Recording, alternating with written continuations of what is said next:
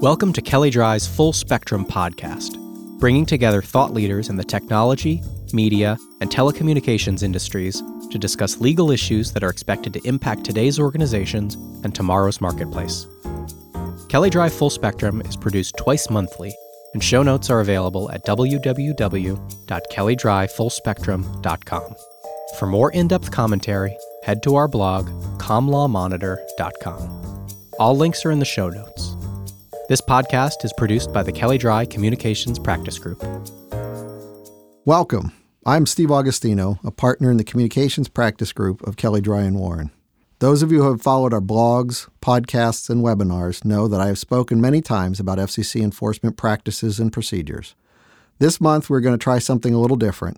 With this episode of the podcast, we are initiating what I hope will be a regular feature examining developments and trends in FCC enforcement. On a monthly basis, we intend to select 2 or 3 interesting FCC enforcement actions to highlight and discuss in a little more depth. As background, please allow me to set the stage a little. FCC enforcement has been a significant and controversial area under Chairman Wheeler. We have seen a trend toward higher profile enforcement actions, often now with proposed fines in the tens of millions of dollars. These actions have been based on principle-based interpretations of the Communications Act, primarily Section 201's prohibition on unjust and unreasonable practices by telecommunications carriers. We have seen consent decrees that require stricter settlement terms and now include tailored and more detailed compliance plan provisions that act in a way similar to an injunction would in traditional litigation. These actions have attracted critics both inside and outside the FCC. They also have increased the chances that we will see a significant trial de novo in a collection action to collect an FCC forfeiture. So the stakes certainly have been raised. This episode of the podcast will examine 3 actions in June and early July, 2 consent decrees, and an order. I'll begin with the order. LDC Telecommunications. On July 1, 2016, the FCC Enforcement Bureau released an item entitled Order to Pay or to Show Cause. I immediately was struck by the unusual title of the order. This is the first time I've seen an order to pay in an FCC release. Something unusual, I thought, must be afoot. So with that, let's examine the order a little more closely. The Enforcement Bureau's order is directed to LDC Telecommunications, an interexchange carrier based in Florida. The order directs LDC to pay delinquent regulatory fees owed to the FCC. According to the order, LDC has failed to pay invoiced regulatory fees for fiscal year 2012 and fiscal year 2014. The order directs LDC to pay the invoice amounts or show cause why the payment demand is inapplicable or should otherwise be waived or deferred. Failure to pay or to show cause, the order states, may result in revocation of LDC's International 214 authorization and LDC's domestic 214 authorization. The amount that the LDC owes the FCC, it must be a lot, right, if the FCC is going to the trouble to issue this order? Well, oddly, it's not. According to the order, the total amount owed is less than $4,000, and that's with the harsh 25% late payment penalty that applies to delinquent FCC regulatory fees.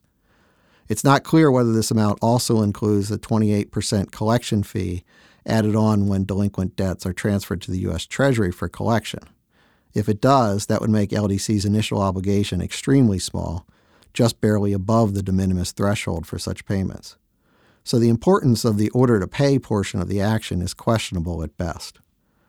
It's also unlikely that LDC will pay or show cause. According to the USF filer database, LDC has not filed a Form 499A since April 2013.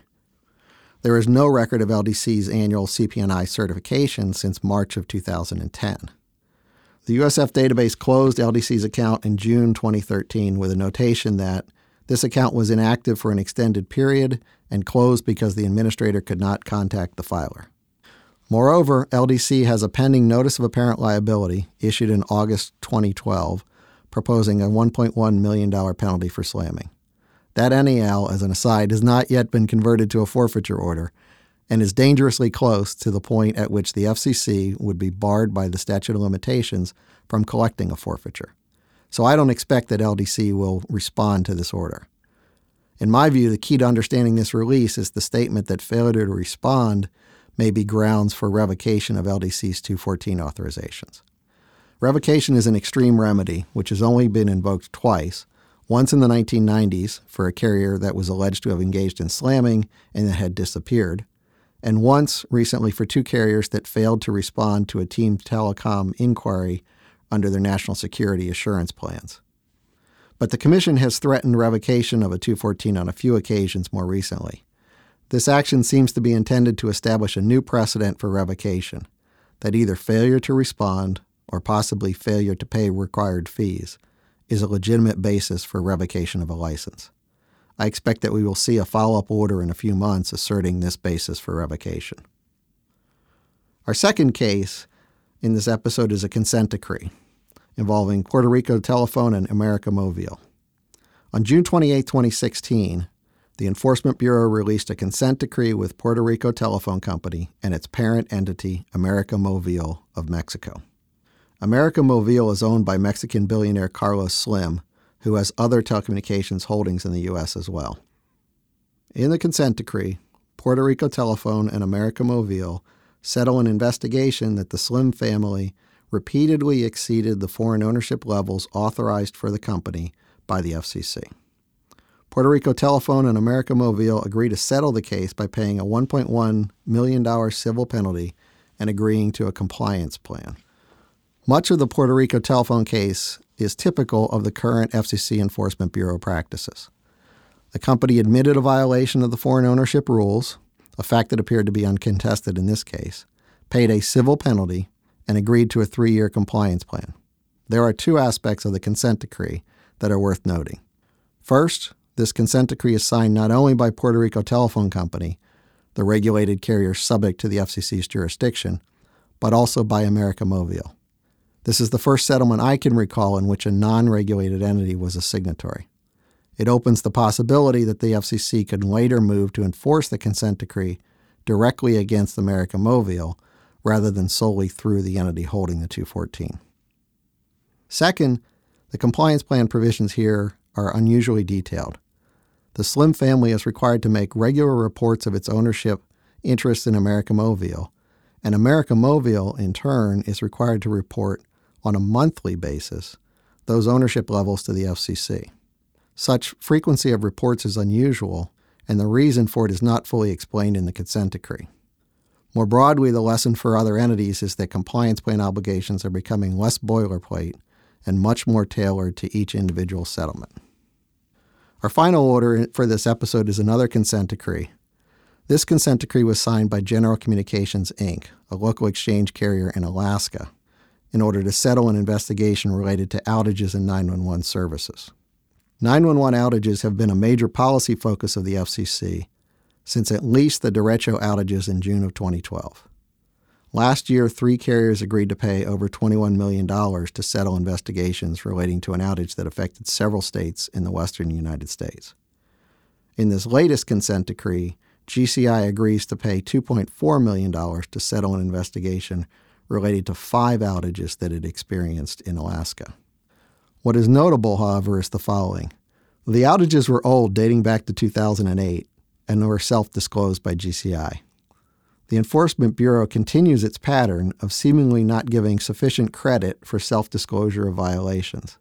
As more of these self-disclosure fines are issued, I wonder whether it will have an impact on the incentive for carriers to come forward with disclosure of violations. Second, the outages appear to have been small. In a way, however, the remoteness of the locations, and therefore the small number of residents affected, appears to have worked against GCI in this particular instance. The FCC noted in its consent decree that it, quote, took into consideration that 4 out of the 5 outages were in remote locations. And then finally, unlike the prior settlements, GCI admits to a violation of Section 64.3001 of the FCC's rules. Section 64.3001 directs where and when a carrier must route 911 calls to a PSAP or other termination point based on the local jurisdiction's notification to the carrier. Whether this section of the FCC rules is applicable to an outage has been hotly contested by the industry in the past. In fact, the 3 consent decrees in 2015 did not rely upon Section 64.3001 as a basis for the action. With this order, however, the agency signals that it has not retreated from its position that 64.3001 does apply. Although the GCI admission is not binding, it does increase the likelihood that the FCC will pursue a similar case in the future using Section 64.3001 as its theory. That's it for this episode. Please check back with us next month for another discussion of recent releases by the FCC Enforcement Bureau.